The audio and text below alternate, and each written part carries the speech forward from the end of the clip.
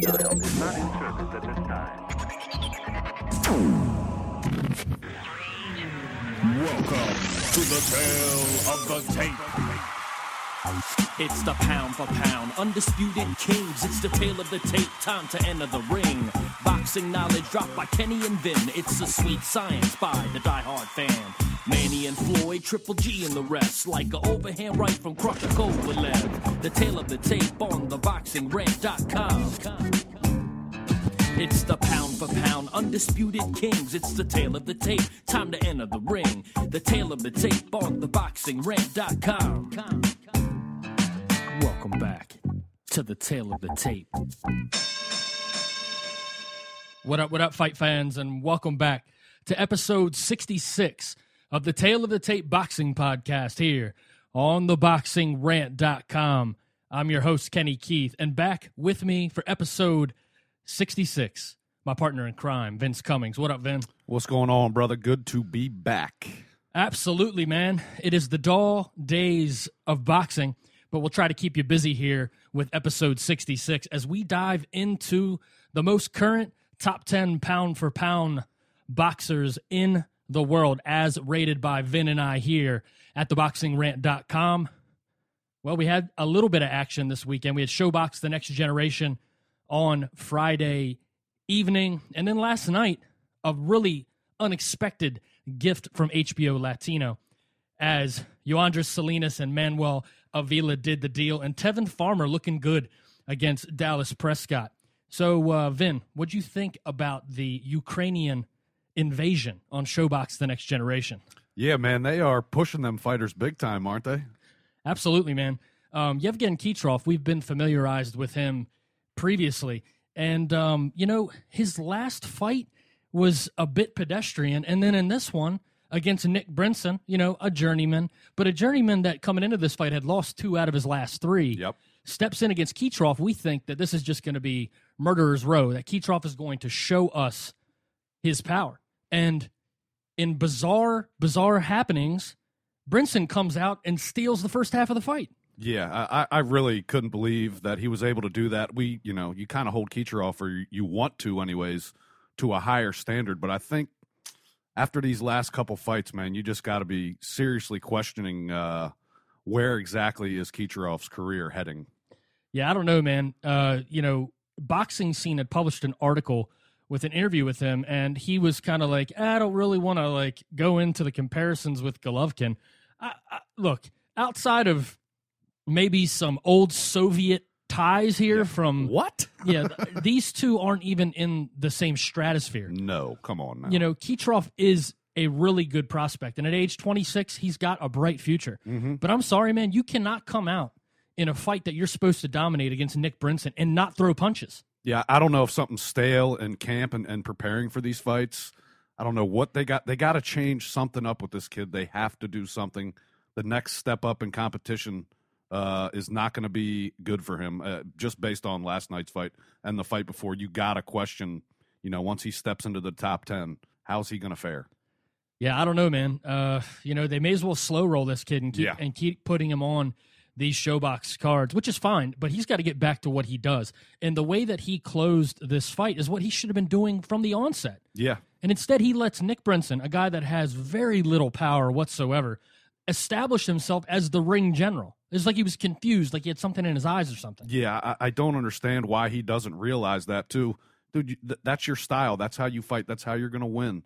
Don't go in there and be tentative. And that's what we've seen from him in the last 2 fights. It's like he's questioning himself in the ring, and that's not a good thing. No, it's not. And you just can't do that. I mean, that's just all there is to it. Well, let's go ahead and, Kitrov did the deal. Yeah, he ends up stopping Brinson late and kind of a questionable stoppage. Brinson went to a knee. It looked like a veteran move to me. Yeah. Had that fight gone to the scorecard, Brinson wins. Yeah, I'm with you. And, I really don't understand why you got a veteran fighter who takes a knee and there's 30 seconds left in a fight that as a referee you have to know he's either winning or it's very close. You want to let that fight come to a close on its own. You don't want to do that yourself. With 30 seconds left, man, come on. Yeah. I I don't know, man. It was a little suspicious to me. But then again, anytime you watch a Showbox fight, you have the announcers that are basically telling you how this thing is going to go Right. from the very onset of the fight. I'm sorry, man. These guys were way off because I had Brinson easily taking the first 4 rounds. I didn't even think they were close. Oh yeah, they're always pushing the agenda, this Al Heyman agenda, basically. Yeah, the A-sides for life. Yeah. All right, so let's go ahead and get to this main event. Sergey Derevyanchenko against Elvin Ayala in a 10-rounder, another middleweight fight. Your thoughts on Derevyanchenko? I think he's, only 6 fights here in the States, and we know he had quite a few, maybe 20-plus fights in the World Series of Boxing before he came here. You can tell he's polished. He's a very, very solid fighter, very good skill set. I could see him, making some noise in the division and being a serious contender. Oh, for sure. He's got great footwork. Yeah. He actually reminded me of, a middleweight version of Vasily Lomachenko, the way that he moved and pivoted around the target. Again, his footwork, punch placement, you could tell the amateur pedigree was there for days. Yep. And it was an impressive performance, no doubt. So it'd be interesting to see where the future takes Derevyanchenko. I think he's on a far more accelerated path than Kucherov is going to be after last night. Right. Well, I think anybody with a boxing IQ can tell that Kucherov is a work in progress. For sure. And sometimes, let's be honest, I mean, we know that the Ukrainian, Soviet, the Eastern European, Western Asian fight scene, they're pumping out fighters with decorated amateur backgrounds. And some of the amateur foundations, the pedigree, it transfers into the pro game just fine. But sometimes there is a loss in translation. Oh, yeah. Between the amateur ranks and the professional ranks, and some guys just can't make the transition. Yeah, a professional fight goes a lot different than an amateur fight. There's a major difference in how it's going to play out. Yeah, and if you're, some guys have that professional style in the amateurs that when they're ready to turn pro, bam, they're good to go. They're going to be able to handle business. And then you got guys like Kucherov who they've got to kind of slowly work their way into the pro game. Yeah, no doubt about it, man. What did you think about that opening fight between Regis Prograis and Amos Coart? And Prograis throws some punches, doesn't he? 909 punches in 8 rounds. That's unfucking believable, man. I tell you what, that was an exciting fight to watch, man. It was. It's action-packed. Not a bad Friday night worth of fights by Showbox. Showbox has been doing some pretty good shows recently. It's nice to kind of get back to the foundation of boxing. Right. The developmental fights that actually mean something. Yeah, that's what Showbox is there for. That's what I want to see. I don't want to see guys cherry picking, that should be stepping up and be on bigger fight cards and bigger shows. I want to see prospects, and that's what they gave us. Yeah, no doubt about it. Then last night on HBO Latino, man, Steve Kim tweeted out tonight's card on HBO Latino is going to deliver some really, really good action. And I was like, yeah, I'm sure it will. Whatever. Just kind of casual Saturday night. I'm getting ready for the show today. Right. Writing an article for theboxingrant.com. And sure enough, man, it just comes right out of the gate. And Tevin Farmer, he's an interesting fighter because he's so unbelievably athletic and strong. Yeah. Man, is he sloppy sometimes, though. Yeah, and I mean, the record shows you that. He's, for a guy he's got a 20-4 record, I think it is now. He didn't fight like a guy that has 4 losses last night. He looked really good at times. He looked like his timing was really good. He's got good quickness, good athleticism, like you said. But yeah, there's definitely some flaws to his game. But I was impressed, definitely. Yeah, no doubt about it, man. Johan Perez versus Dmitry Mikalenko. Any thoughts on that fight? It was another very good scrap. I think Mikalenko kind of reminds me of a welterweight version of Yevgeny Gradovich. I mean, he would just, he was landing big shots, and they weren't, your one punch thudding shots that are going to take you down, but he just kind of just slowly grinded him down and basically he didn't even knock him down. Really, he just gave up. He couldn't take any more punishment. Yeah, it was a brutal fight, man. It was. It really was. And then the Salinas Avila fight. There were moments early in that fight and those first 3 or 4 rounds where those two looked like 2 freaking maniacs just going apeshit. They did, man. That was a crazy fight. That was wild. Yeah, it really was. And then you just see the disappointment in Salinas' face after the fight. I mean, he was just like, gosh, I put it all out there. And I guess he broke his hand. Is that what it was? Yeah, that's what it looked like. And he's had some tough breaks, man. I mean, he took, who did he take the distance that he almost won? God, I can't forget. I can't remember. It was in England. I'm looking it up right now. Yeah, let's see here. He had a fight, Scott Quigg. Yeah, he took Quigg the distance, and in a very, very close fight. This, he's been ready to kind of break through, and every time he kind of gets to that point, something happens. He just can't get over the hump. Yeah, I mean, that's Quigg's draw right there. Oh yeah, that's the outlier on an otherwise well-rounded record. And I think that speaks to that fight was 2 years ago. Right. And a lot has happened since. The trajectories of fighters changed so much. But yeah, tough break after tough break for a guy who's game to fight. I give him a lot of credit. You could see his experience shown through in the moments in the fight where Salinas was hurt. I mean, he grabbed Avila at the right times. Oh yeah, definitely. And he was in survival mode. But all in all, a great card from HBO Latino, and surprisingly, considering where we are in the boxing season and in the boxing schedule, just a pretty good weekend of fights, man. Yeah, I got no complaints on any of those fights. They were all very entertaining. All right, man. Well, to all of our listeners, thank you again for tuning in to episode 66 of the Tale of the Tape Boxing Podcast. Drop us a line, podcast @theboxingrant.com. Vin and I are experimenting right now on Periscope. Never used the app before, but I've watched some other entrepreneur shows on there. And some shows on Periscope, and it seems like a really cool platform, so we're trying it out. I know it probably sounds like shit because we don't have a microphone hooked up to the phone, but last minute, why not shoot a little bit of video since we want to transition things into the video realm at some time. So look for us on Periscope, and maybe one day we'll get it right. Good thing I shaved today, man. You didn't tell me I looked like a friggin' gorilla at 9:30 this morning. I'm glad you shaved too. I mean, camera or no camera, I still got to look at you for 3 hours.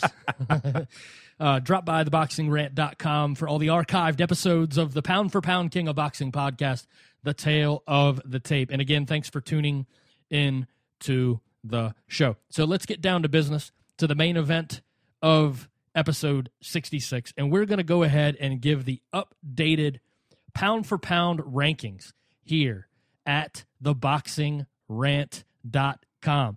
And you know what? I was kind of scanning through the top 10 rankings, and it was pretty funny to me, Vin. I wrote this little blurb on the homepage of the website, and I totally forgot that I had wrote it. But listening to other boxing podcasts, people have their opinions about pound for pound lists, right? And you know how I feel about them. I think it's just fun. I mean, if you can't have fun in this sport, I mean, come on. Yeah, come on. It's just for debate and good debate. Now, nobody's going to get mad about it. It's fun. Exactly what you said. That's all it's there for. Yeah. So all of you out there listening to episode 66 and our pound for pound special here, let us know what you think of the top 10. If you agree or disagree, drop us a line, podcast @theboxingrant.com, or you can shoot it out with Vin on Twitter @VinceCummings81, and you can hit me up on Twitter @KennyKeith Jr. We want to hear your input, but I wrote this little blurb. I said, our pound for pound rankings are dedicated to the grumpy boxing writers of the world who think the concept of ranking fighters from different weight classes together is an exercise in stupidity. Trust us. Asking Bob Arum the same question and expecting him to tell you the truth is far more ridiculous than this bit of fun. Cheer up, fellas. Perfect, man. You know what I mean? Yeah. Okay. All right, man. Well, let's go ahead and kick this thing off, and we will start with the number 10 ranked fighter on theboxingrant.com's pound for pound list.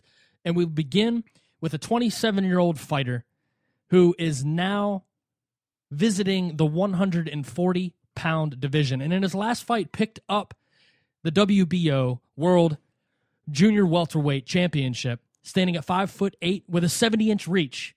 You guys know him as Bud. Terrence Crawford from Omaha, Nebraska, enters the pound for pound list at number 10. What do you think, Ben? I mean, I think that's a good spot for him. I will say this. Following a 2013 that was off the charts good for him. Dynamite. He's sitting at that 10 spot right now, and you got to think after Delorme, which is not an easy fight by any means. No. And he made him look pedestrian. Yes. But we need to see more. I mean, these fights we're getting from him, I understand they want to pack arenas in Omaha, and it creates a great atmosphere on TV, and his fights are just, they're kind of taking on an event type of feel when they're there. He's got some work to do to remain on that list, man. I mean, I want to see him fighting the best. I don't want to see him tiptoeing around in the 140-pound division. No, I mean, there's plenty of names there. Yeah. Right? And maybe they're just, I don't know, staying steady, holding the course. Right. For a potential clash with Manny Pacquiao, which has been rumored over and over and over again. And we'll just have to wait and see. But, there's been a lot of questions as to where has Bud Crawford been? What has he been doing? Why did he take the Adonis Stevenson route and go from a Fighter of the Year campaign into this, where he's only fought once so far this year, and he's only going to be fighting twice this year? And what it boils down to, it was his decision. Yeah. He decided to take the summer, visit Africa, do some charity work, relax. He has been grinding away at this sport and has been highly active for a really long time. So, to each his own. It's his prerogative. Right. But I agree. Bob Arum has got to be like, man, we got to capitalize off of this momentum. You would think he would want to too. And I know he's making more money now. So obviously once you start making more money, you go, you know what? You got to work less. I'm going to take a little bit more time off, Bob. I got some money to spend here. I'm good. Yeah, I agree with you, though. There's no denying that Terrence Crawford is a top 10 pound-for-pound talent. No. But his resume and his 2015 so far does have him teetering, because there are fighters that inch behind him that are putting on, just more competitive schedules. And I agree with you. The Delorme fight, Delorme is a tough out for anybody. Mm-hmm. He's a big fighter for the division. He's a really, really slick fighter. He punches downhill with a long reach. And, Crawford put on just a wizardry of a performance against Delorme. So hopefully, I don't mind seeing the Dirigeant fight, which is rumored to be next for Crawford. Whether or not that's the best thing for his career is highly debatable at this point. But I think it's just a waiting game. But regardless of the situation that Bud Crawford finds himself in now, Terrence Crawford is your number 10 ranked fighter on theboxingrant.com. So now we move to number 9, Vin. And coming in at number 9 is a legendary fighter, a future Hall of Famer, and one of the most exciting fighters in boxing, and has been for a very, very long time. A renaissance of sorts is taking place for the one they call Junito, but you know him better as Miguel Cotto. And at number 9, Miguel Cotto is on the rise again and heading towards a clash with Saul Kid Cinnamon Alvarez. Yeah, I mean, Cotto's just kind of a guy that, look, you can't question a thing that this guy has done in his career. He is a consummate professional, comes in the ring, comes prepared, comes ready to fight. Is just a guy that you would wish other fighters would model their career after. This guy goes after the best, and albeit they're kind of beating around the bush a little bit with this Canelo fight, it's like, guys, I don't know what the problem is here, but can we get this thing freaking signed on paper? Enough of this. I don't know what the holdups are, rematch clauses, whatever the case may be. This fight needs to be signed and made. It kind of makes you hear that Cotto is the one that's holding it up. We don't know, but let's go here. Let's sign this fight. That Miguel Cotto does not sign fight until Miguel Cotto signs fight. Yeah, I guess it's only a matter of days, man. I heard that it was probably going to happen sometime next week. Right. So let's keep our fingers crossed. The announcement will be coming soon. I look forward to it, man. Miguel Cotto has had a reemergence. People will go after his recent resume. Yeah. Coming off of back-to-back losses against Floyd Mayweather and Austin Trout. There is no doubt about that Miguel Cotto, had a bit of a hangover after the Mayweather fight. I think so. A bit of a rude awakening, and went in difficult against a really awkward style in Austin Trout. Yeah, rangy guy. Absolutely. And following it up, making his comeback, the reemergence, Delvin Rodriguez, and just impressive resurrection of the vicious left hook to the body that is the signature punch of Miguel Cotto. And then, of course, the fight that you and I were at last June 7th, 2014 from Madison Square Garden as he squared off against lineal middleweight champion Maravilla Sergio Martinez. And what a night at MSG that was, Vin. Oh, man, that was a great night, except for the fact that I was a huge Sergio fan and was completely blown by the outcome. Yeah, that was the most devastated I've ever seen you look. Yeah, I mean, ladies and gentlemen, I've known Vince for 20 years, and I've never seen him cry like he did after Sergio lost. Tears in my beers, man. Tears in his beers. No, he didn't cry, but he wanted to. Anyways, so, yeah, I mean, he looked great, man. That was a raucous crowd. I'll never forget that crowd, Yeah, man. it was. That was the best crowd. I've been to plenty of fights. That was the best fight crowd I've seen. Then the Daniel Geale accomplishment in his last fight at the Barclays Center just a few months ago knocked out Geale in the 4th round in an impressive display. What I see now from Miguel Cotto, Vin, is I see an explosive fighter who looks more spry and bouncy on his feet than I've seen him in 10 years. Yeah, he's up on his toes. He's moving. He's spinning out. He looks very sharp. It looks like, what did this guy find? The fountain of youth? He looks like he's fighting, he looks like he was fighting like he was when he was 26, 27 years old. And, you got to fear anybody who steps in the ring with Cotto. I mean, I think you're getting a completely different monster. I think at this, at the Miguel Cotto weight class that he's created, basically anywhere between 154 to 160, wherever he decides to fight, I think he's just that's where he's best at. He's really, really strong. I don't think he has to worry about, sucking down weight at all. He can probably do whatever he wants and eat healthy and train, and he'll make that weight no problem and be just in the best tip-top shape you can possibly be in. Yeah, he oh man, I there's something exciting about him these days. I know. He's always been a fighter that I've admired and love to watch. I mean, just epic fights throughout the years. The rivalry with Margarito. Yeah. His fights against the likes of Mayorga, and his fights with Shane Mosley and Zab Judah, and the beating of Al's side piece, Paulie Malignaggi. One of my favorite fights that I repeatedly go back to anytime that I, just want to, I'm feeling a little bit down. An impressive knockout victory against Chop Chop Corley. I mean, he's had some really, really big victories in his career. Cotto has never once in a fight have I ever been like, this fight stinks. What's going on here? This is boring as hell. Not once. Yeah, there's no doubt, man. And I think there's a lot of excitement on the horizon. And, man, wouldn't it be awesome to see him close his career with a trilogy against Canelo Alvarez? As much as I want to see Triple G thrown in with these guys, man, it'd just be so great to see just an epic Puerto Rican-Mexican rivalry rebooted. Yeah, it would be, and I hope we at least get 2 of them. I'm hoping that's what happens. Yeah, no doubt, man. No doubt about it. So, there you go, number 9.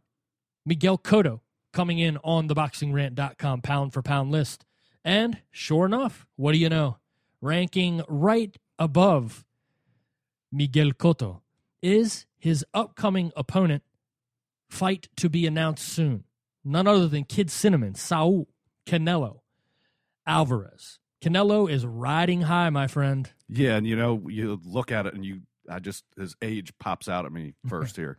You forget this kid is only freaking 24 years old. 25, just turned 25. Just turned 25? Yeah, a couple weeks ago. Okay. Jesus, man. I mean, what he's been able to accomplish at this age, and just how polished and strong and just a beast in the ring that he is. He's the brightest star in boxing right now. No doubt. There's no doubt about it. I mean, he beats Miguel Cotto, and forget about it. This kid, I mean, the sky is the limit. When you do 2 million views on regular HBO, yeah, I mean, that hasn't been done in a long, long time. He is a verified boxing superstar. And the heir to the throne of boxing's king of stardom. I mean, he is the brightest. He burns the brightest.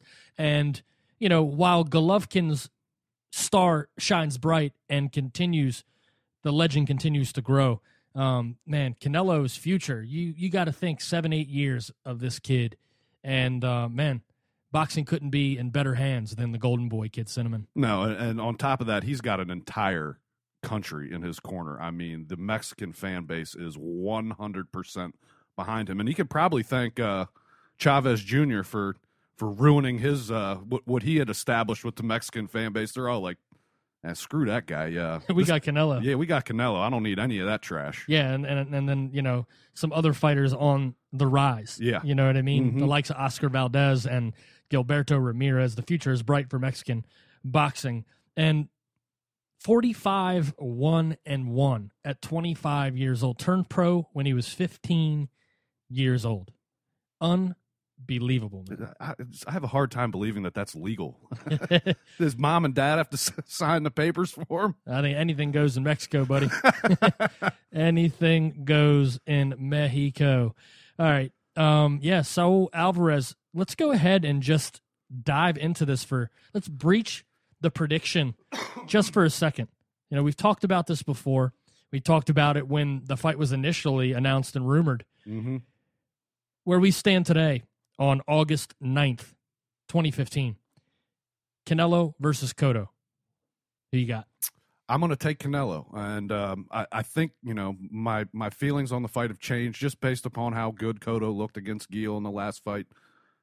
But I still just see Canelo's just too much, too young, too big, too strong. I'm not going to say he's the better fighter or better boxer. I think what I just said there is going to be the difference. He will wear Cotto down, and 9, 10, 11, somewhere late in this fight, I believe Canelo will be able to stop Cotto. Really? Yes. Yeah, that seems to be kind of the way of things. I mean, when's the last time Cotto was dragged into an all-out brawl?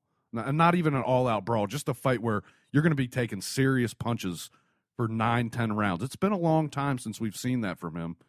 And, we've seen the new bouncy, the new spry Cotto. Can he be spry late in a fight? Or is that just a guy that knows, I'm going to get this guy out of here quick. I know I can do whatever I want. I can throw caution to the wind and be very aggressive. There's a lot of questions. And I'll never say for a second that I don't give Cotto a chance in this fight at all. He definitely has a fighting chance to beat Canelo Alvarez without a doubt. I just think Canelo's too young, too big, too strong. Yeah, I mean, it's been since 2011 was the last time we saw Cotto in a war, and that was the Margarito fight. Right. And I agree with you. I think what we've seen from Cotto is when he gets in it in these kind of fights, which I'm 100% in agreement with you, that this is going to be one of those kind of fights. Yeah. That as he has gone against the elite fighters in brawls, Pacquiao, even Mayweather to an extent, that was a good fight. It was a tough fight. The first Margarito fight, like these fights didn't end well for a guy that was there in the fight the entire time, scrapping and just taking an absolute pounding. And I think I'm with you, man. I think probably around the 10th or the 11th round, I think we're going to see a stoppage. Now, Alvarez's chin is going to get tested like it's never been tested before. Absolutely. And absolutely. We'll be able to see Alvarez has the signature, that big, huge, wide shoulders that is just signature. It's in the DNA of Mexican fighters. They always have these really, really wide shoulders, and he has an extremely strong back, and that's where Canelo generates most of his power. Comes from the large back muscles and the large leg muscles, where golfers, baseball players, it's where football players, it's where we all athletes get their drive and their power from. And it'll be interesting to see how the muscular physique and build, the powerhouse frame of Canelo, how that absorbs the monstrous left hook to the body that Cotto so routinely lays the wood to his opponents. Yeah, and I'm trying to think of a fighter that's put some really heavy shots on Canelo and to the body at that, and I can't pick one out. So this is definitely Yeah, I mean, this will be, besides Mayweather, the biggest test of his career, and it's a completely different fight. You saw in the fight with Mayweather, Canelo, for whatever reason, I don't know whose idea it was to try and box Floyd Mayweather when he should have just attacked. This is going to be an attacking fight. There's not going to be – he's going to be stalking Cotto, in my opinion, for most of the fight. But that's not to say, look, one of those lefts hits his body and he just crumbles, man. I mean, if it hits the right spot, I don't care who you are. Cotto will drop you. Yeah, no doubt about it, man. Well, we'll just have to wait and see, and we'll get into more in-depth coverage once the fight is announced, because there's going to be some super mega events to cover in the near future, and I'm looking forward to it, no doubt about it. So Canelo Alvarez comes in as the number 8th ranked fighter on theboxingrant.com. Number 7, dropping all the way from number 2 down to number 7, Manny Pac-Man Pacquiao. What are your thoughts on Manny? What are your thoughts on this position in the rankings? Do you think that part of me feels like he should be dropped from the rankings completely, just because the future for Pacquiao is so, it's just up in the air, man. It's just completely up in the air. Was this fight, the shoulder surgery, everything involved in it, the payday, his commitment to the church and to his country, do these things just turn the page into a legend of yesterday for Pacquiao? Yeah, I'm worried for Pacquiao when he actually does come back from the surgery and gets a fight, because just like you said there, I'm starting to question whether he's in the fight game just for the paychecks. I mean, he's already, the story's been written. The legend of Manny Pacquiao will always be there. I'm on the fence of whether I would even prefer that he come back and fight anybody. It's just, I'm sure he still has some left in the tank, and I'm sure the shoulder injury did hinder him against Mayweather. But I'll be damned if the last couple years when you watch Manny, he's still Manny Pacquiao, but he is not Manny Pacquiao, the Storm, the aggressive, like, just gotta end it beast in the ring that he was for a 4 or 5 year stretch. I just don't know, Ken. I'll tell you this. If he comes back and fight, of course, I'm all for a Manny Pacquiao fight. I'm just wondering whether that's the best thing for him personally in his career and his life right now. Yeah, I think that's pretty much that sums it up right there. No, I'm with you, man. There's so much up in the air right now, and so many questions surrounding his recovery. Bob Arum is starting to take a negative tone with Manny. Yeah, there's been some strange things coming out from Manny and Bob lately. It almost seems like Bob is trying to, maybe this is the very foundation and the groundwork for a passing of the torch fight with Terrence Crawford, that he's starting to moving on from Manny kind of thing, because you've never heard him talk about Manny in this kind of a light before. No, it was Manny was his god. Yeah, well, you know what? Manny made him a ton of money. Oh, yeah. And was at the heart and soul. Once Oscar left Top Rank, Manny was Top Rank. And is Top Rank until he retires, because there's no other fighter that's going out and garnering the kind of site fees that they're paying for him to fight in Macau, China, and this record-breaking pay-per-view. Personally, I think he's going to come back and they're going to put him in with somebody tough, hoping, planning, matchmaking to win, and then we are going to see in the grand opening of the brand new arena, the new sports arena, or the new event center at the MGM Grand, we are going to see Mayweather versus Pacquiao too. You think that'll be in May next year is when they're opening it, right? Yeah, maybe. It's construction, man. I work in that field. There's delays all the time. But like I said on the last episode when I had Alex Burgos guest hosted with me, is we talked about this a little bit, and I don't think he's retiring. He was at the ribbon cutting ceremony. He was the guy that cut the ribbon on the new arena. Do you really think that they are going to open that arena without a Mayweather fight in it? No, there's absolutely no chance of that. Floyd Mayweather will open that arena. If it's not the grand opening, it'll be the first boxing event. Yeah, definitely. There's no doubt about it. And look, the Pacquiao fight is not very far-fetched by any means. Where else do you want? They're going to sell it as Manny's healthy. He wasn't healthy the first time. This is going to be a completely different fight now. We're going to give it to you for cheaper. Right. Yeah. I don't know, man. I'm with you. Okay. Manny has a career that nobody in boxing history may ever have again. No. Okay. Spanning through 8 divisions, winning titles in 8 different divisions. Where he came from to where he is now as a person, as a politician, as a religious leader in his country, and one of the greatest boxers of all time. There's no doubt about it. Pacquiao is probably a top 25, top 30 fighter of all time, just based off of resume alone. Sometimes in boxing, it isn't sometimes. It's pretty much all the time, especially in the society that we live in where everything is instant gratification. People are looking at Manny Pacquiao through the lens of a guy that cried injury after a loss to Mayweather. Fans felt cheated in some regards.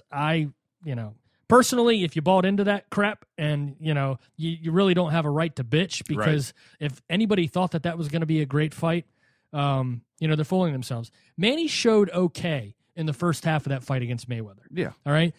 He stunned Mayweather, caught him a couple times, but he just wasn't able to keep up that pressure. And I'm just going to give him the benefit of the doubt and say that it was the injury that prevented him from being able to push through in the second half of that fight. But at the same time, we all know that Floyd is notorious for laying down the hammer in second halves of fights. So, as far as the future goes for Manny, I'm not sure. He still is a pound for pound legend. This may be the last time we do this list, and when we do the list at the year-end awards again, coming up in January when we recap and review 2015, that may be the first time that Manny Pacquiao is not in a pound-for-pound list, but we'll just have to see what the future holds for one of boxing's all-time greats. Any last thoughts on Pac-Man, Vin? I would say as long as he is an active fighter, not retired, and doesn't lose his next fight, he'll be on this list. Yeah. No, you're right. You're right.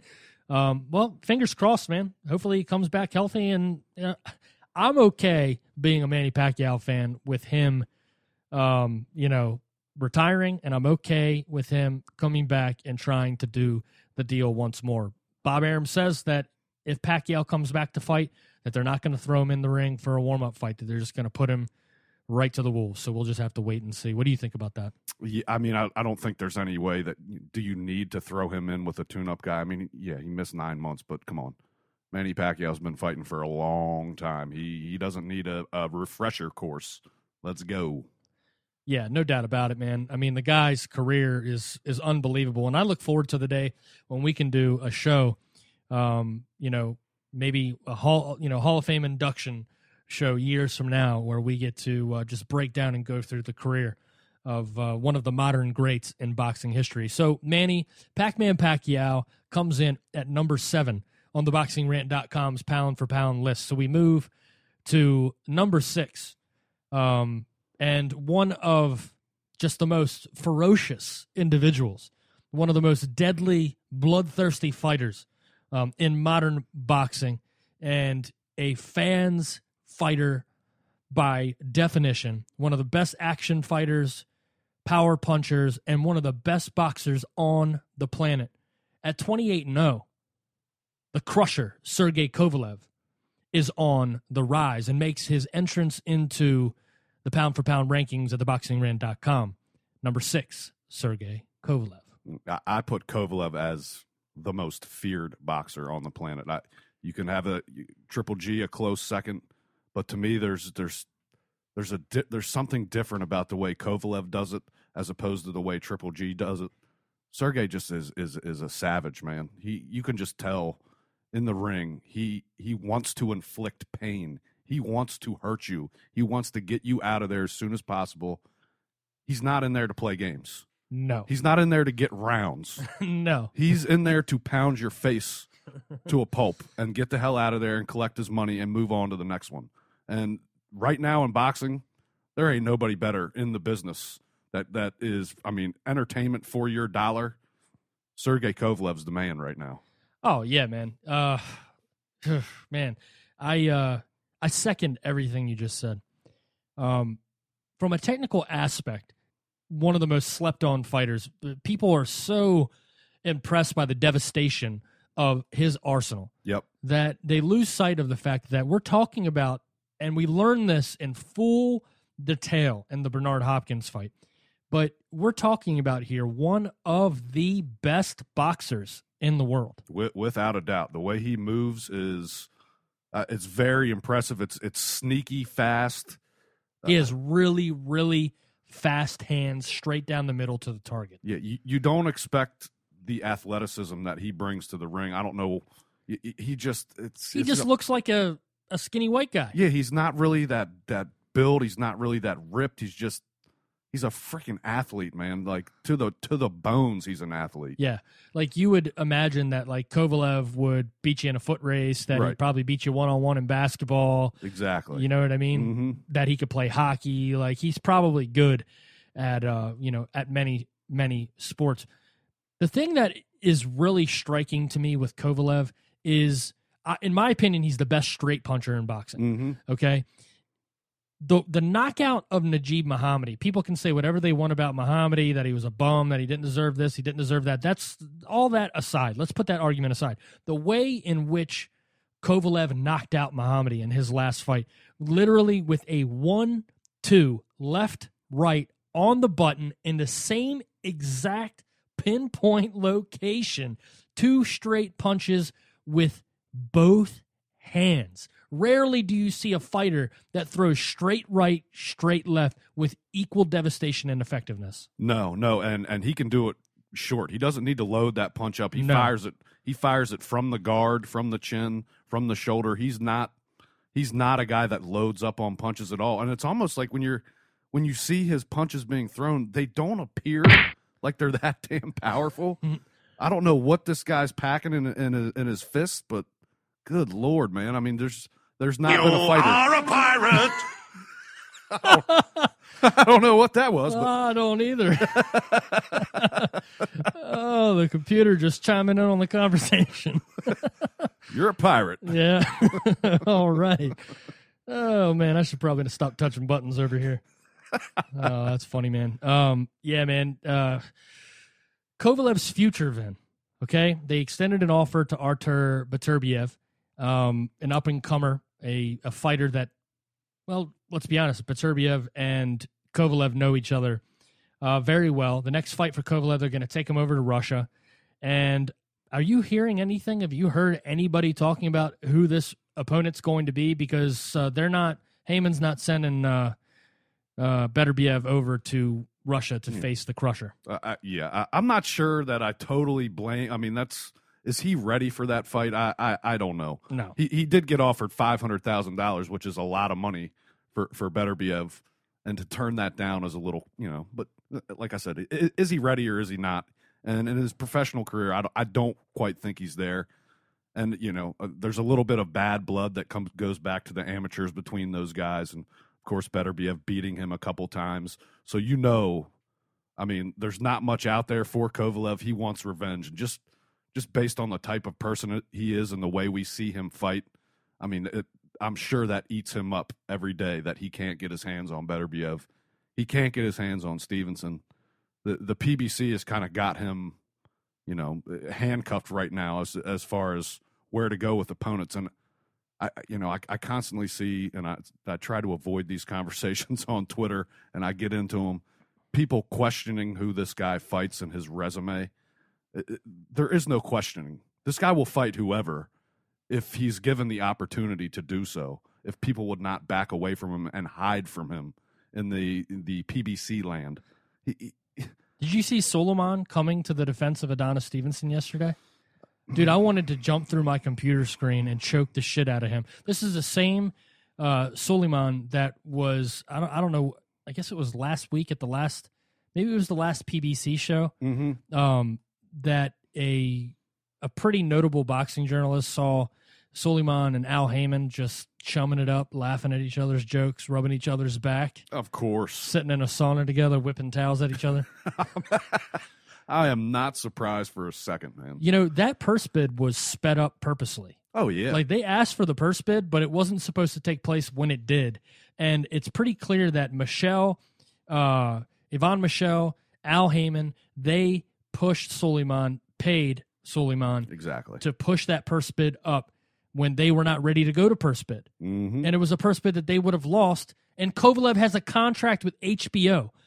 But you know what? As soon as you get some kind of good graces and, you know, a positive, honest sort of sentiment from one of these CEOs or presidents of the sanctioning bodies, they go and just do the dumbest shit, make the dumbest comments or change their own rules. Yeah.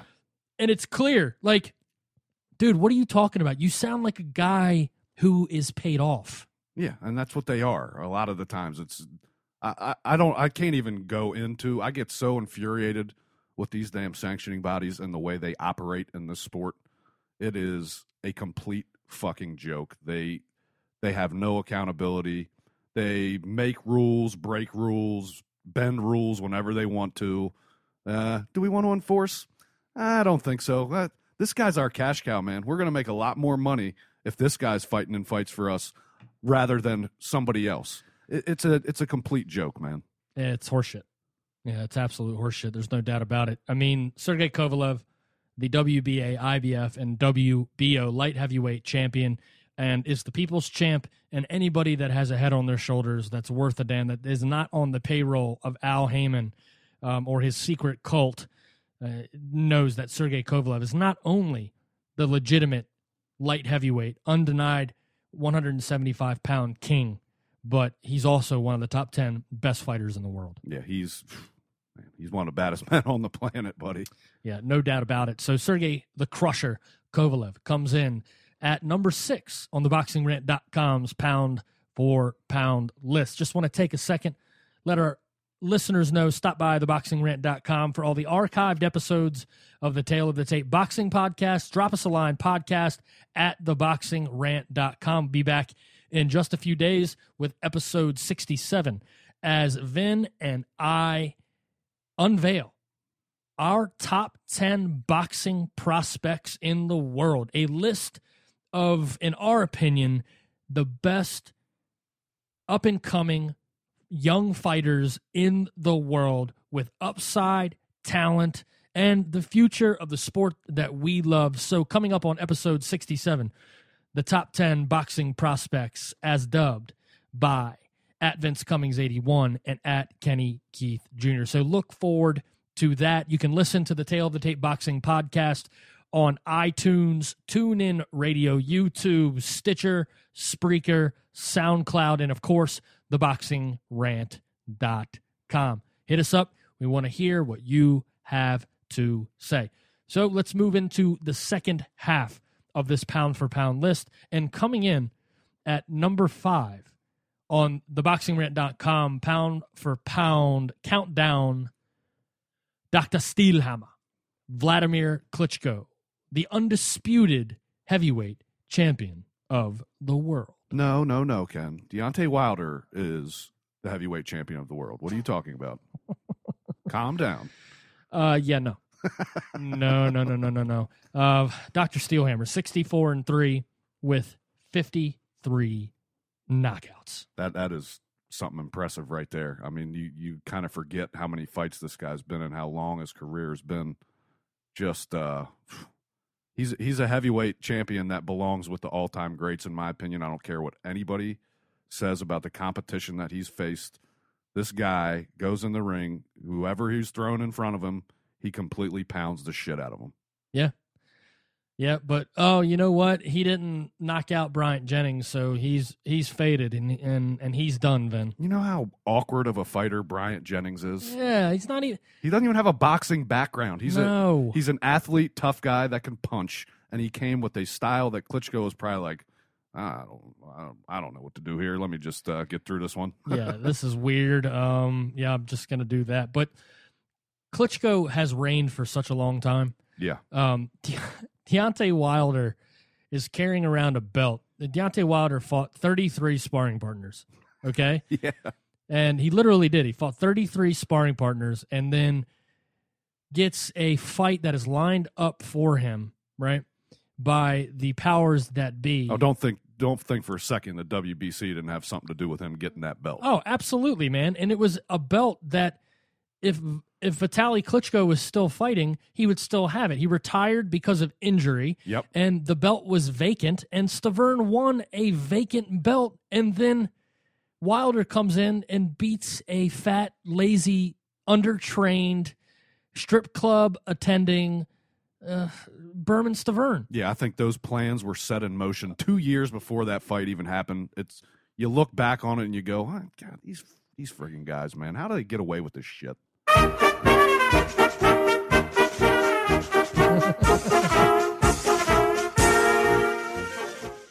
Yeah, well, they get away with it because Al Heyman's the great and powerful. Oh, yeah.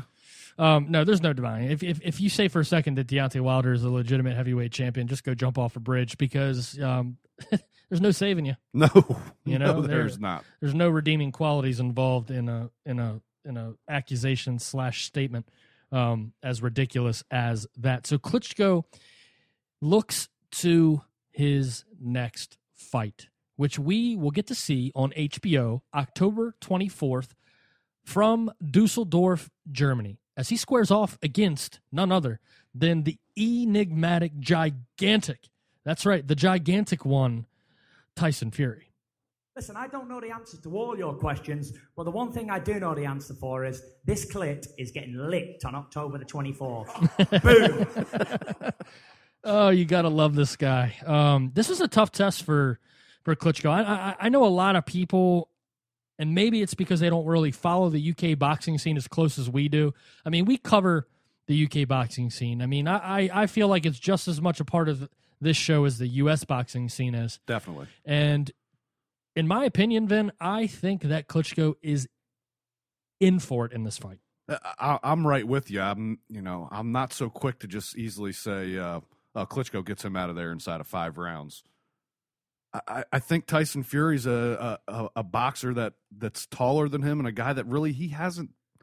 I mean, we've seen it against Marius Wach back in the day, but that I think Wach and Fury are completely different. I mean, as far as big and boxers that jab and stay on the outside, yes, but I give Tyson Fury a little bit more credit than that. I think he's a much better fighter than Wach was at the time. I just see this fight not being easy for Klitschko at all, and it's going to take some of his best work in a couple years to get a win. Yeah, I agree, man.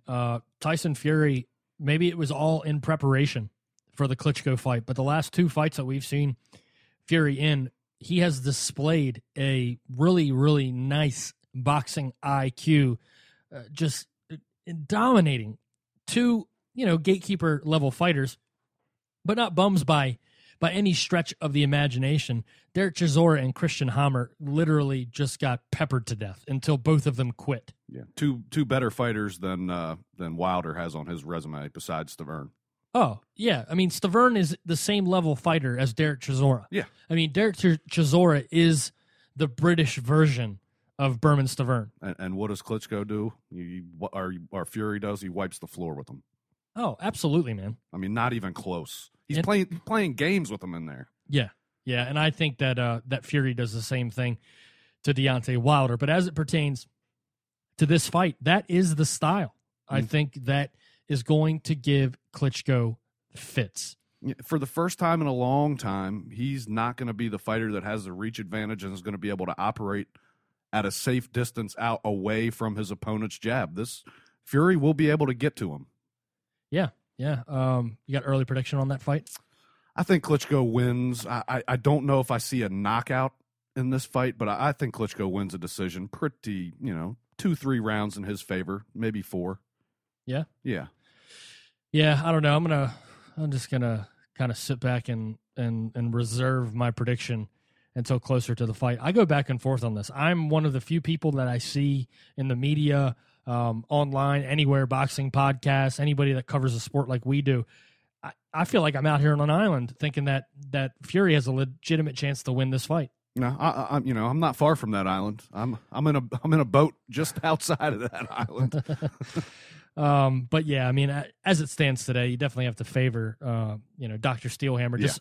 Just signed a 5-year re-up with his TV deal over in Europe. So it doesn't seem like Klitschko is going anywhere anytime soon. No, and there's some really, I mean, this being the first of, with Fury, this being the first of possibly 3 or 4 really intriguing matchups for him to be in with young fighters. I was surprised to see that he signed that extension, but look, he's fresh, man. Yeah. He's a young 39 in the ring. And would you say, pound for pound, the best boxing entrance ring walk in the sport? Oh yeah, that last ring walk was unbelievable, man. It's like a comic bookish. Yeah, it's entrance. awesome.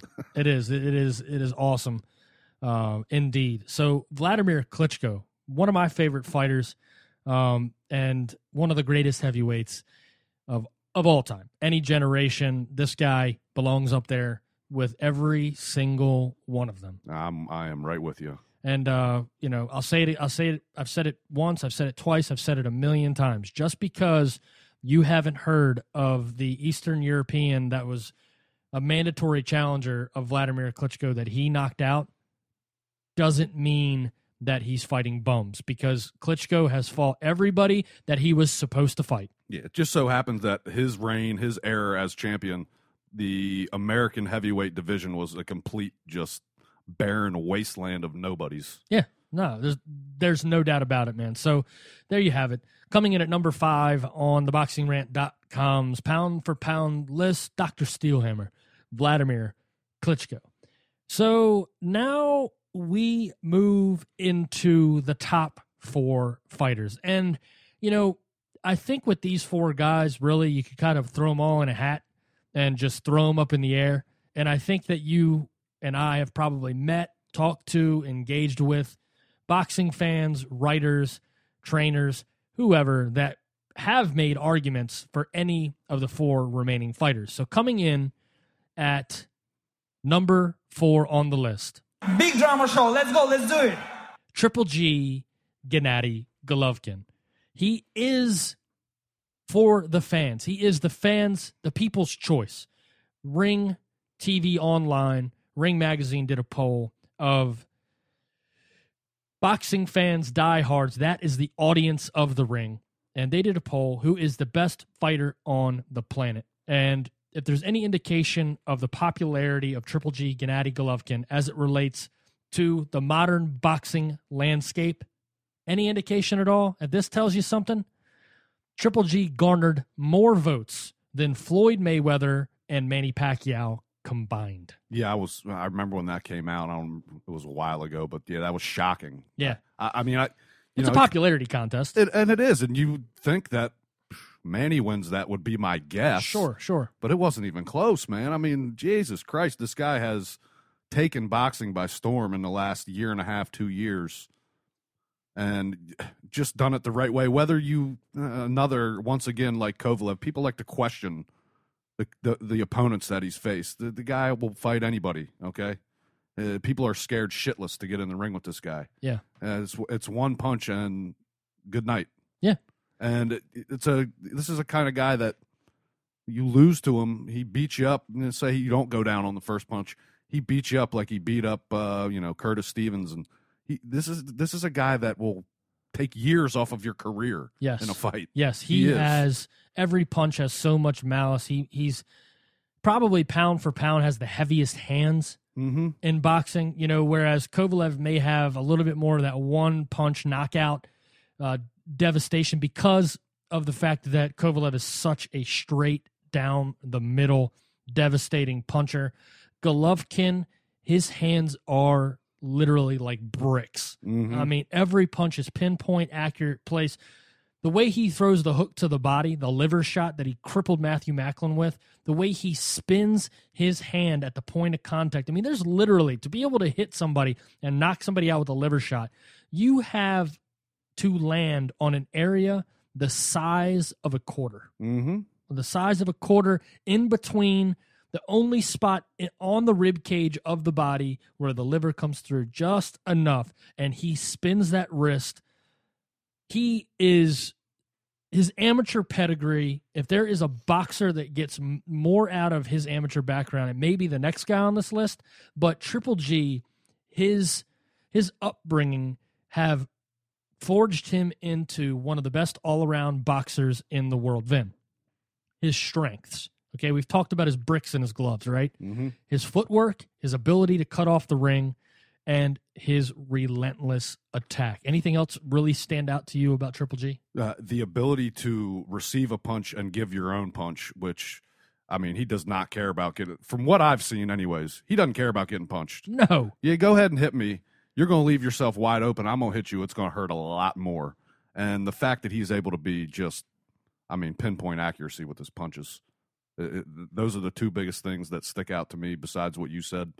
And I'm sure we're leaving out something because this guy's game is just, I mean, it's completely 100% well-rounded as a fighter. Yeah, there's no doubt, man. He's, I think Triple G and there's one other guy on this list that may be as well-rounded as Golovkin. And the only reason that Golovkin is at number 4 and not at number 1 on this list is the resume, and that is it. Yep. That's the only thing that keeps him from the title as the best pound-for-pound fighter in the world. And with David Lemieux coming up on the horizon, October 17th, HBO pay-per-view, the Mecca of boxing, that will be a show for the ages. Yeah, I mean, I can't remember a time where I've ever been so pumped about a fight, even more so than Mayweather-Pacquiao when it first came out.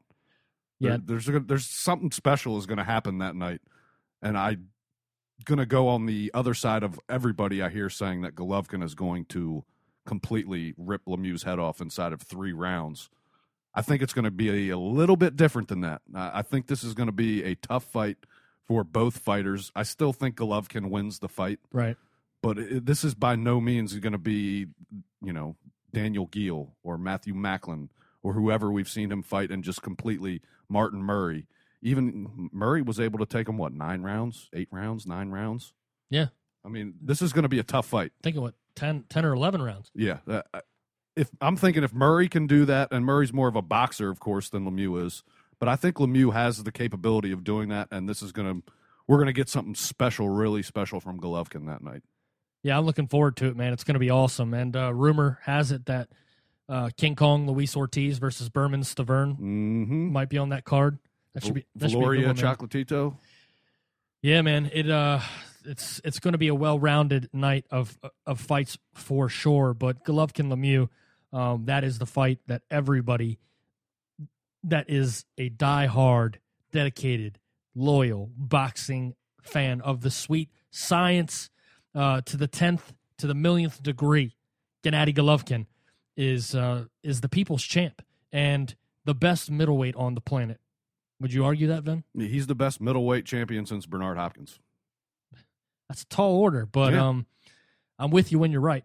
So Triple G, Gennady Golovkin, comes into the BoxingRant.com's pound-for-pound list at number 4, and I don't see him going backwards on this list. No, unless Lemieux somehow tees off on him and takes him out of there. There's no way. But then we get a rematch. Yeah, exactly. So that will be, it'll benefit us anyway. So, Triple G, number 4 on the pound-for-pound list. So now we move to number 3 on the BoxingRant.com's pound-for-pound list. And coming in the 3 hole is none other than High Tech himself. He has a master's in the sweet science and a doctorate in pinpoint punching. Vasily Lomachenko, with only 5 professional fights under his belt. He is regarded by many in the boxing universe to be the best amateur fighter to ever lace up the gloves in boxing. High praise, but not even remotely far-fetched. Vasily Lomachenko comes in at number 3 on the BoxingRant.com's pound-for-pound list. I think this is not the last stop for him on this list. No. I think by the time this kid's 30 years old, minus the guy who's at the top of the list now, I mean, they're going to be those two are going to be battling it out for the top of pound-for-pound list for the next 5 years. And this kid just has so much skill, Ken. Is there one part of his game? Can you find a hole anywhere? You almost have to, he's so good you miss it in live action, in full speed during the fight. You have to, slow things down to appreciate how friggin' good this kid actually is, man. Yeah. The only thing that I can say about Lomachenko is he doesn't have the devastating knockout power. Right. But what Lomachenko does so well, and what a lot of young fighters could take from this, because people forget Lomachenko's amateur pedigree. You would think he boxes like somebody that's been around much longer than a 27-year-old. Mm-hmm. But what he does is something that many 27-year-olds do not do in this sport. He changes speeds better than anybody. Yeah, he does. Better than anybody. He can go to these pity-pat, just kind of distracting, throwaway jabs just to get you right in the position where he needs you. Then he will pop you 3 or 4 times, spin around you, and the next thing you know, his opponents stand there looking, where in the hell did he go? Yeah, opponents basically end up mesmerized themselves by how good this kid is. They abandon the fact of, let me see how if I can do something to get to this kid. Then it goes to, let me make sure this kid doesn't beat the shit out of me and make me look like a complete idiot on national TV. Because look, this guy brings every aspect of fighting that you could possibly ever put into a package of a boxer. He's like a boxing fan's dream to watch, and he's kind of at a nerdy level. Yeah. I mean, if you're just a casual boxing fan and you watch him, you go, what? I don't get it. But if you really break it down to just brass tacks with him, he's so damn good, man. So damn good. Yeah, he's mental masturbation for the the diehard boxing fan. And talks of a potential matchup, Lomachenko versus Rigondeaux. I mean, dude, that is like freaking, man, that's like the 2 best chess players of all time. It's like Star Wars versus Star Trek, isn't it? Oh, man. Yeah, it actually is, really. Man, if they make that fight, that would be unbelievable. Vasily Lomachenko, man, there isn't really much that we can say other than we'd like to see him in with more of the best. We already saw him school Gary Russell Jr. Yeah. There's plenty of fighters in and around the weight class.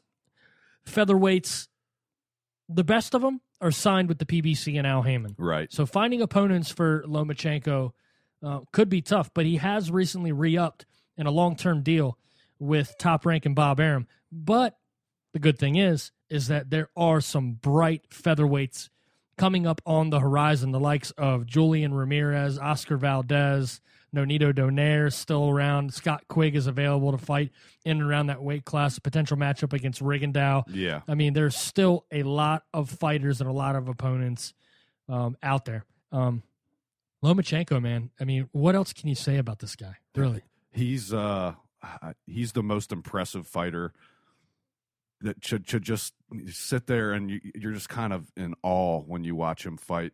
It's like, how did he get there? How did that punch get there so quick? How did he get out of there? It's unbelievable, man. Yeah, it is, and that's why he sits here. People will probably like, what? The guy's got 5 fights. How the hell is he ranked number 3 on the pound for pound list? Are you watching? Yeah, I mean, yeah, seriously. Then you're not watching. No. If you question his place on the list, see, here's the thing: people have different criteria for their pound for pound lists, right? Mm-hmm. I mean, people like seeing certain things.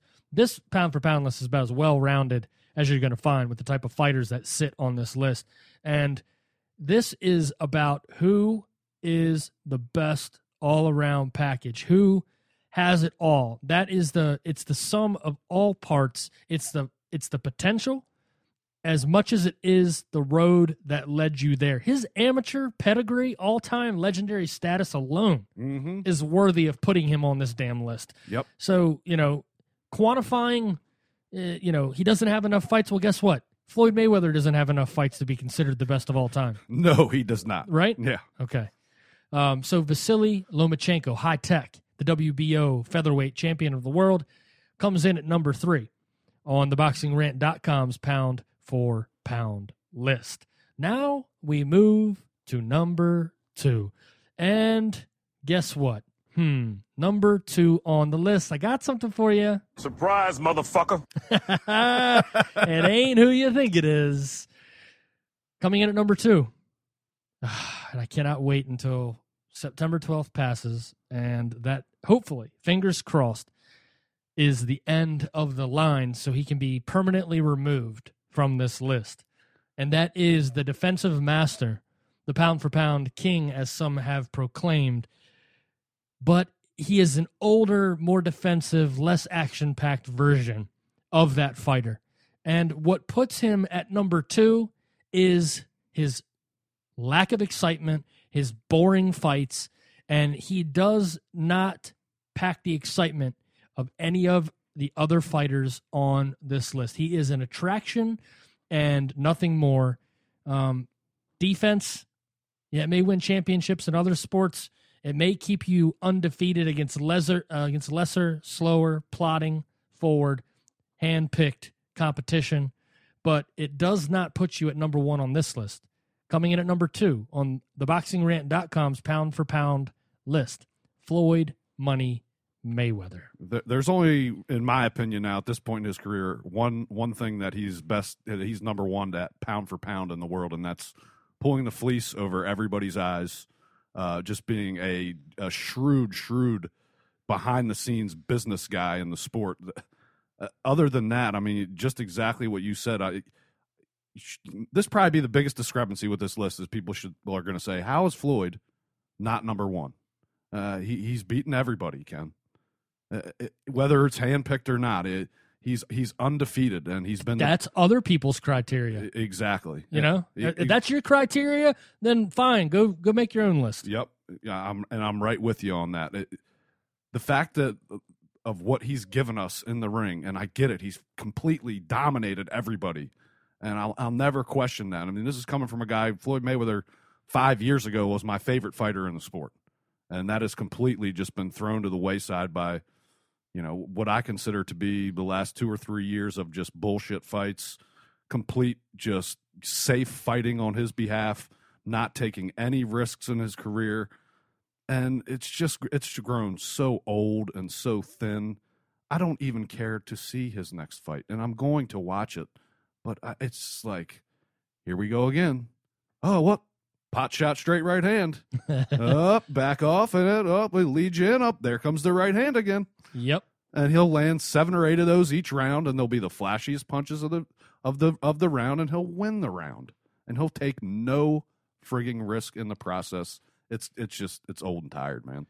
Yeah, it is old and tired. And you can just, you know, the promotion, right? Like the promotion so far, the announcement of this fight, there's been nothing but excuse making, backpedaling, and it has been I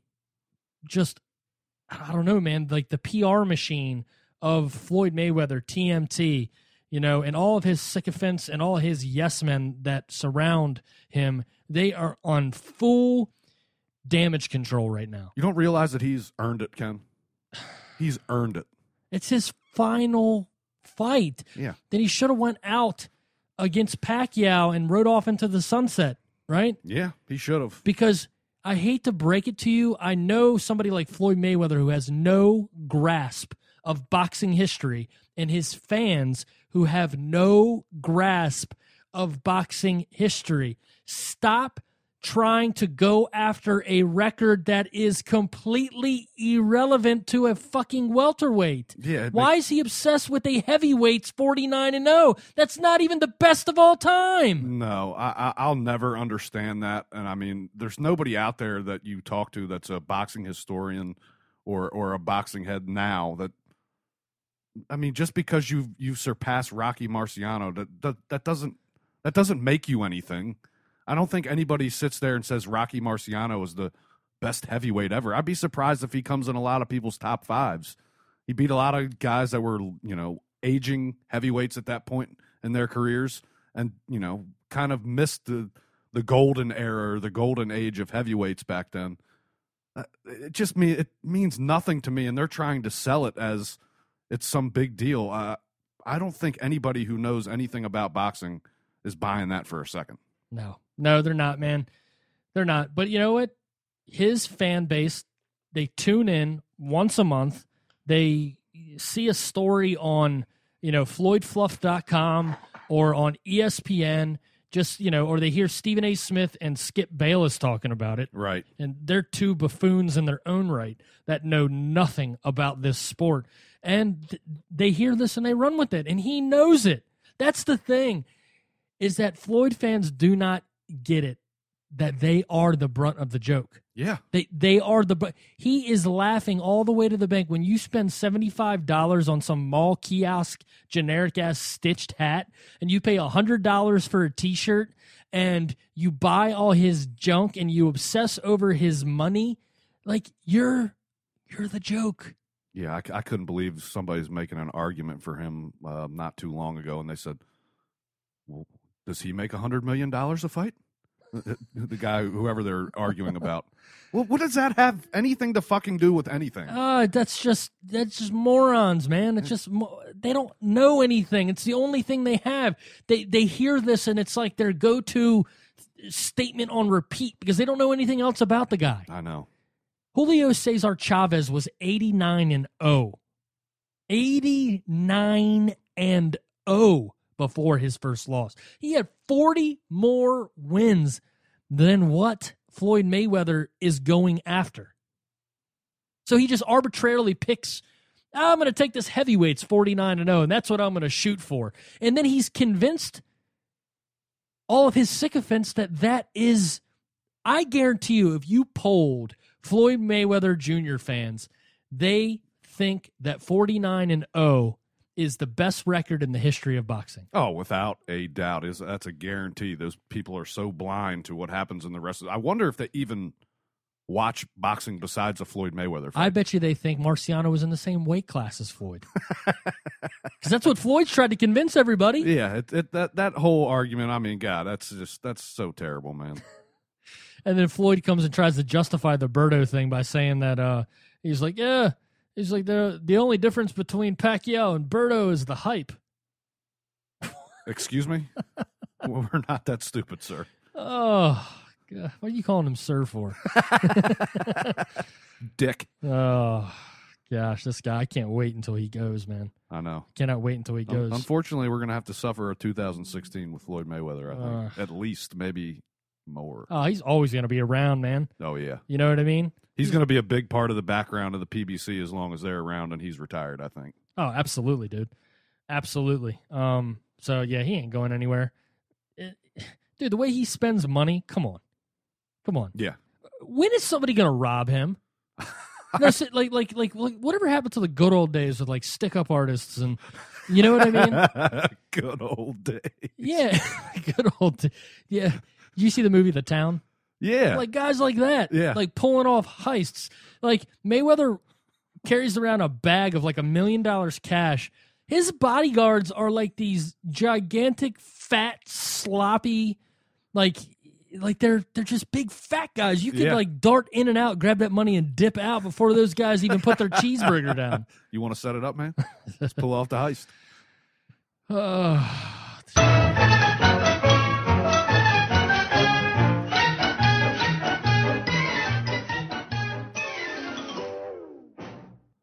That about says it. Yeah, it does, man. It does. It definitely sums it up. And then, I don't know, man. I've just, it's time to move on. So hopefully this is the last time we have to talk about it. And as far as I'm concerned, then I'm taking him at his word. You're taking him at his word? I'm taking him at his word. If he says he's retired, then after the Berto fight, he gets removed from the list. Hey, you got to take the guy at his word. Hey, yeah. You know? Can't blame you. No. He said he's retiring. So, I think that'll be all she wrote for Money Mayweather. So I guess there's only one left, and I'm glad that he has made his way into the U.S. boxing scene, coming in at number 1 on theboxingrant.com's pound-for-pound list, the all-around best fighter on the planet, Chocolatito Roman Gonzalez. I mean, what speaks to more than anything is I don't think this guy's a flyweight. For a flyweight to get noticed and be recognized as number 1 pound for pound, at least by us anyways. And I think there's plenty of other people out there that would agree 100%. Absolutely. As well, especially based off of our criteria. Yeah. This guy is. I mean, I can't think of one fighter that I remember watching that completely just dissects an opponent and is a absolute just. He's constantly thinking, constantly moving, constantly using your movement against yourself. Yes, he makes you set yourself up for a shot. It's a thing of beauty to watch him do, man. He is a power punching, aggressive version of Vasily Lomachenko. Yeah, he is. You know, yeah, he's the total package. I mean, would you say that's the difference between Lomachenko being 1 and him being 3 is the power, and Gonzalez will finish you a little bit quicker than Lomachenko will. Power, excitement, aggression. Yeah. That's what separates him from Floyd Mayweather. Yeah. You know, and Roman Gonzalez is sitting right now at 28 years old. He just turned 28 in June. All right. He's 43-0 with 37 knockouts. He is going to take a huge dump right on top of Floyd Mayweather's record. Probably by the end of 2016 to halfway through 2017. Yeah. This guy's unbelievable, man. And he is going to be in the co-feature of Triple G Gennady Golovkin as he squares off against David Lemieux.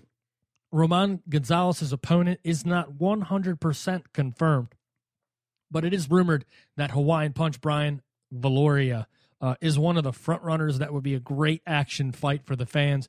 But either way, we're going to see on display October 17th 2 of the top 4, as rated by the BoxingRant.com's pound for pound list, 2 of the top 4 fighters in the world in back-to-back fights. Now, it goes to show you HBO knows what they're doing by putting these two guys basically as partners on cards. I don't know how long they're going to do it with Triple G and Gonzalez. They're giving you the exact opposite of what the PBC gives you. They're like, you know what? These idiots want to do that and create their little fantasy land fights. We know what true fight fans want and the fighters that they want to see, and here you go. Bam. Here's both of them. Same night, same card. Yeah, dude, it's gonna be a memorable night, and I think we're gonna see explosive action fights across the board, from the Luis Ortiz fight to Chocolatito to Triple G and Lemieux.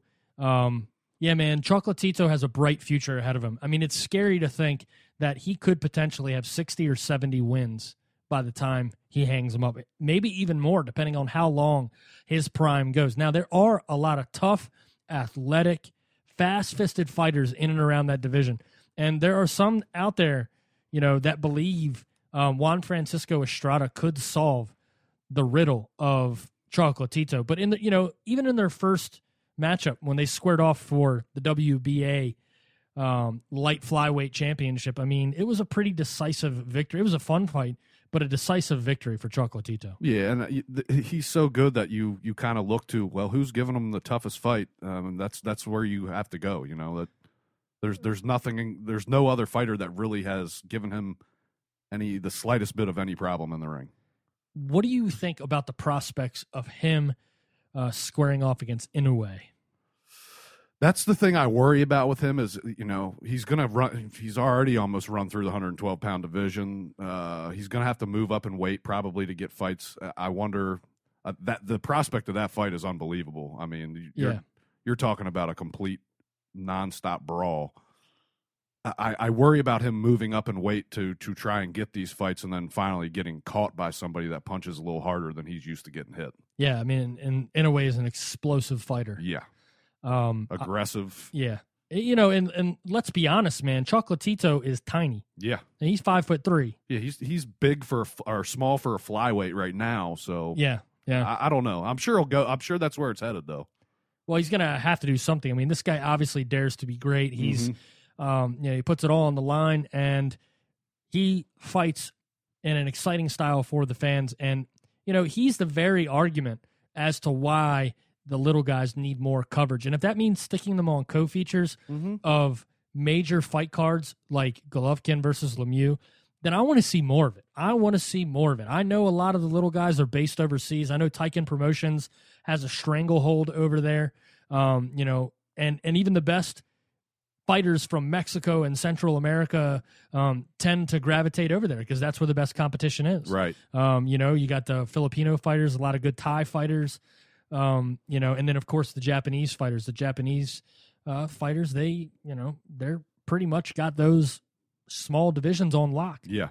What do you think about a step up in weight? And I think it's possible because the dude looks anorexic and frail in almost every fight I see him in. What about a potential matchup between Hecky Butler and Roman Chocolatito Gonzalez? Now, Hecky Butler has already fought on the undercard of a Triple G fight. Right. He was on the undercard of Golovkin versus Murray. Mm-hmm. What do you think about a fight between Hecky Butler and Chocolatito? I mean, that's a fun fight. That'd be a hell of a fight to watch. I think Hecky Butler kind of brings it's kind of an offbeat style. It's kind of something that you're not going to figure out until you get in the ring with him. It's a unique style. He fights with his own tempo and timing. Yeah. Right? Like his rhythm is off of his opponent's rhythm. Yes. But he is a very rhythmic fighter. Yeah, it's weird. It's strange to watch, but it works. Yeah. And oh man, that would be one hell of a fight. I think it'd be fun. Yeah, it would be. I would tend to lead towards Gonzalez, but yeah, Hecky Butler could definitely give him a fight for sure. Yeah, and Butler's actually a fighter that, he's in my top 20. I was laying out the best 20 fighters in the world, and pound for pound, you got to put Butler right up there with the best in the world. I mean, look, he's 5'3". He has almost he's got a 1-inch reach advantage on Chocolatito. This is a fight that I'm calling for. So, Tom Loeffler, if you are listening to this show, make it happen. Yeah, and I mean that makes it even better that Loeffler's in control there. Man, Ken, yeah, I would love to see that fight. Now that you've mentioned it, I didn't think about it. That's a very strong possibility of that fight happening. Yeah, because there are some action-packed, heavy-handed fighters in Chocolatito's realm right now that would give us fun, action-packed fighters. Yeah, but I don't think that there's anybody. People could argue that Estrada is, but I don't think there's anybody as crafty, or as slick a boxer in the flyweight division as Butler. Yeah, I'm right with you. I mean, the range of Butler, even though it's only a 1-inch reach advantage, the way he fights, he makes himself a rangy fighter, and that's kind of a completely opposite of what Gonzalez does in the ring. Man, that would be one hell of a matchup, dude. Yeah. One hell of a matchup. Well, dude, if there's anything that we have, it's time. Yeah. Because both fighters are very young, and we are just now scratching the surface of this. Roman Chocolatito Gonzalez, to all of our listeners out there, we have a lot of listeners over in the UK, and throughout the world for that matter. If you guys haven't seen the film on Chocolatito, please do yourself a favor and spend some time on YouTube. And actually, I think, is it John Lee Wiley from Fight City? Yeah. Is it Fight City? I think it is, yeah. Yeah, he has a video where he breaks down Chocolatito from a technical perspective, and it is just a great instructional video for the novice boxing fan to really understand what it is that makes Gonzalez so great from a technical aspect and a technical perspective, because he's so quick, he's so compact and fast and flashy that sometimes he moves so quick in and out and he swarms his opponent so much that you really lose sight of what's going on from the waist down, because his footwork is, I think it's safe to say, it may be the best in the world. Oh, yeah. It's the best in the business, definitely. I don't question that for a second. Yeah. Well, man, Managua, Nicaragua. Alexis Arguello is his mentor. And I tell you what, Nicaragua has produced some once-in-a-lifetime generational talent, haven't they not? Yeah, and this guy might be the best ever when it's all said and done. Yeah, we will have to wait and see. But Roman Chocolatito Gonzalez comes in at number 1 pound-for-pound fighter in the game today.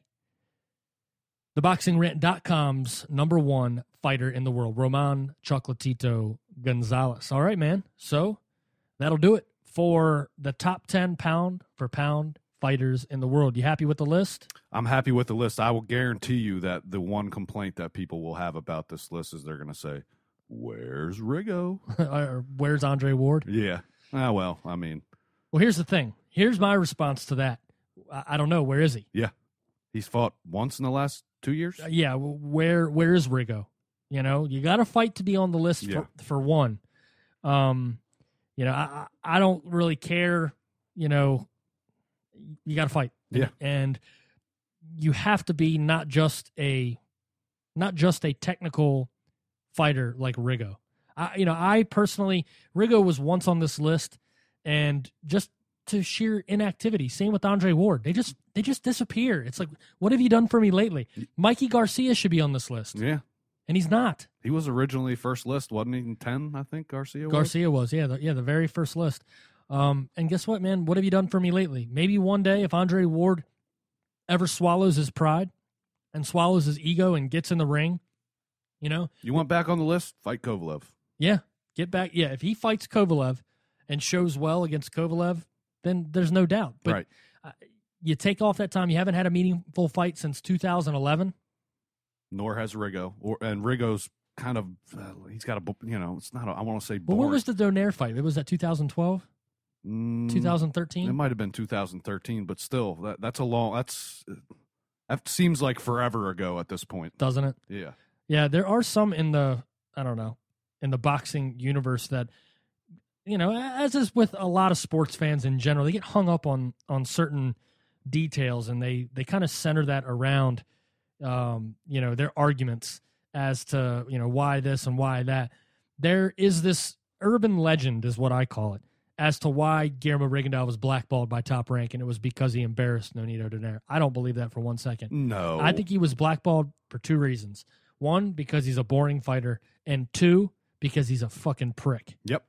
I don't think anybody that he's involved with personally outside of the sport, it just doesn't seem like anybody's got anything good to say about the guy, man. No, he treats fans like shit. He laughs at little kids when they try to come and get his autographed. He's a bitter, aging fighter.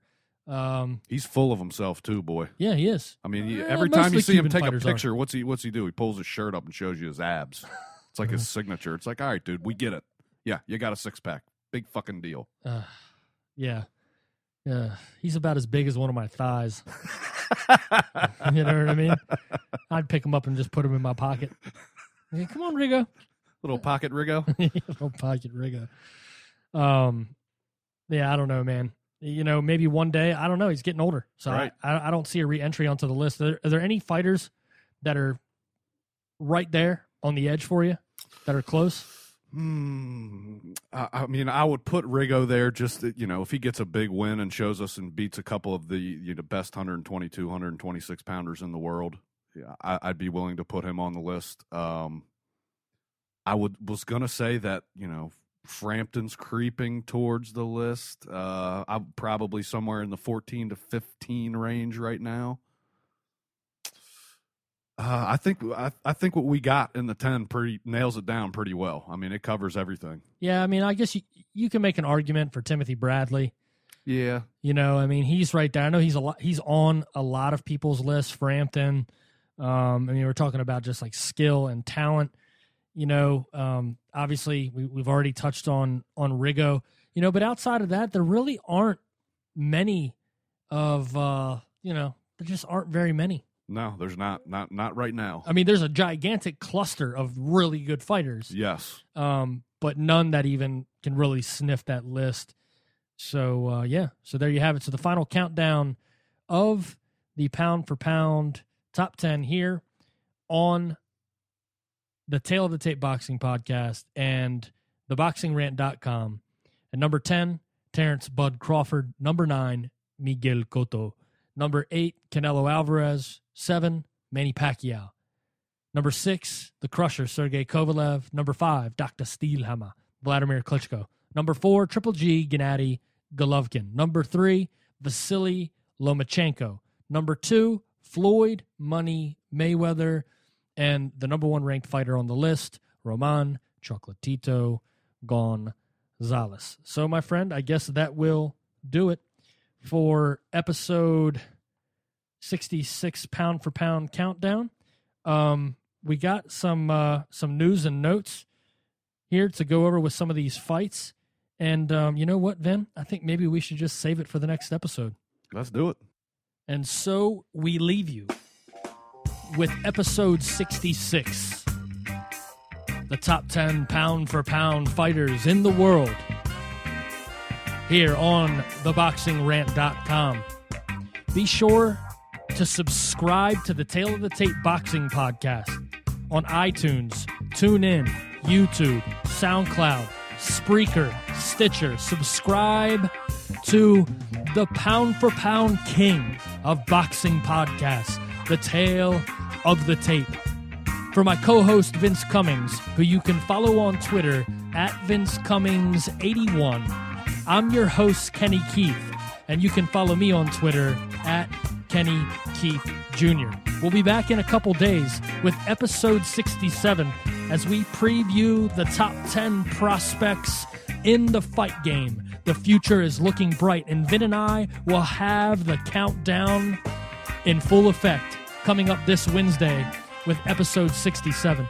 But we'd like to send a special shout out to all our loyal listeners for tuning in once again to the Tale of the Tape Boxing Podcast here on theboxingrant.com. Muchas gracias, everybody.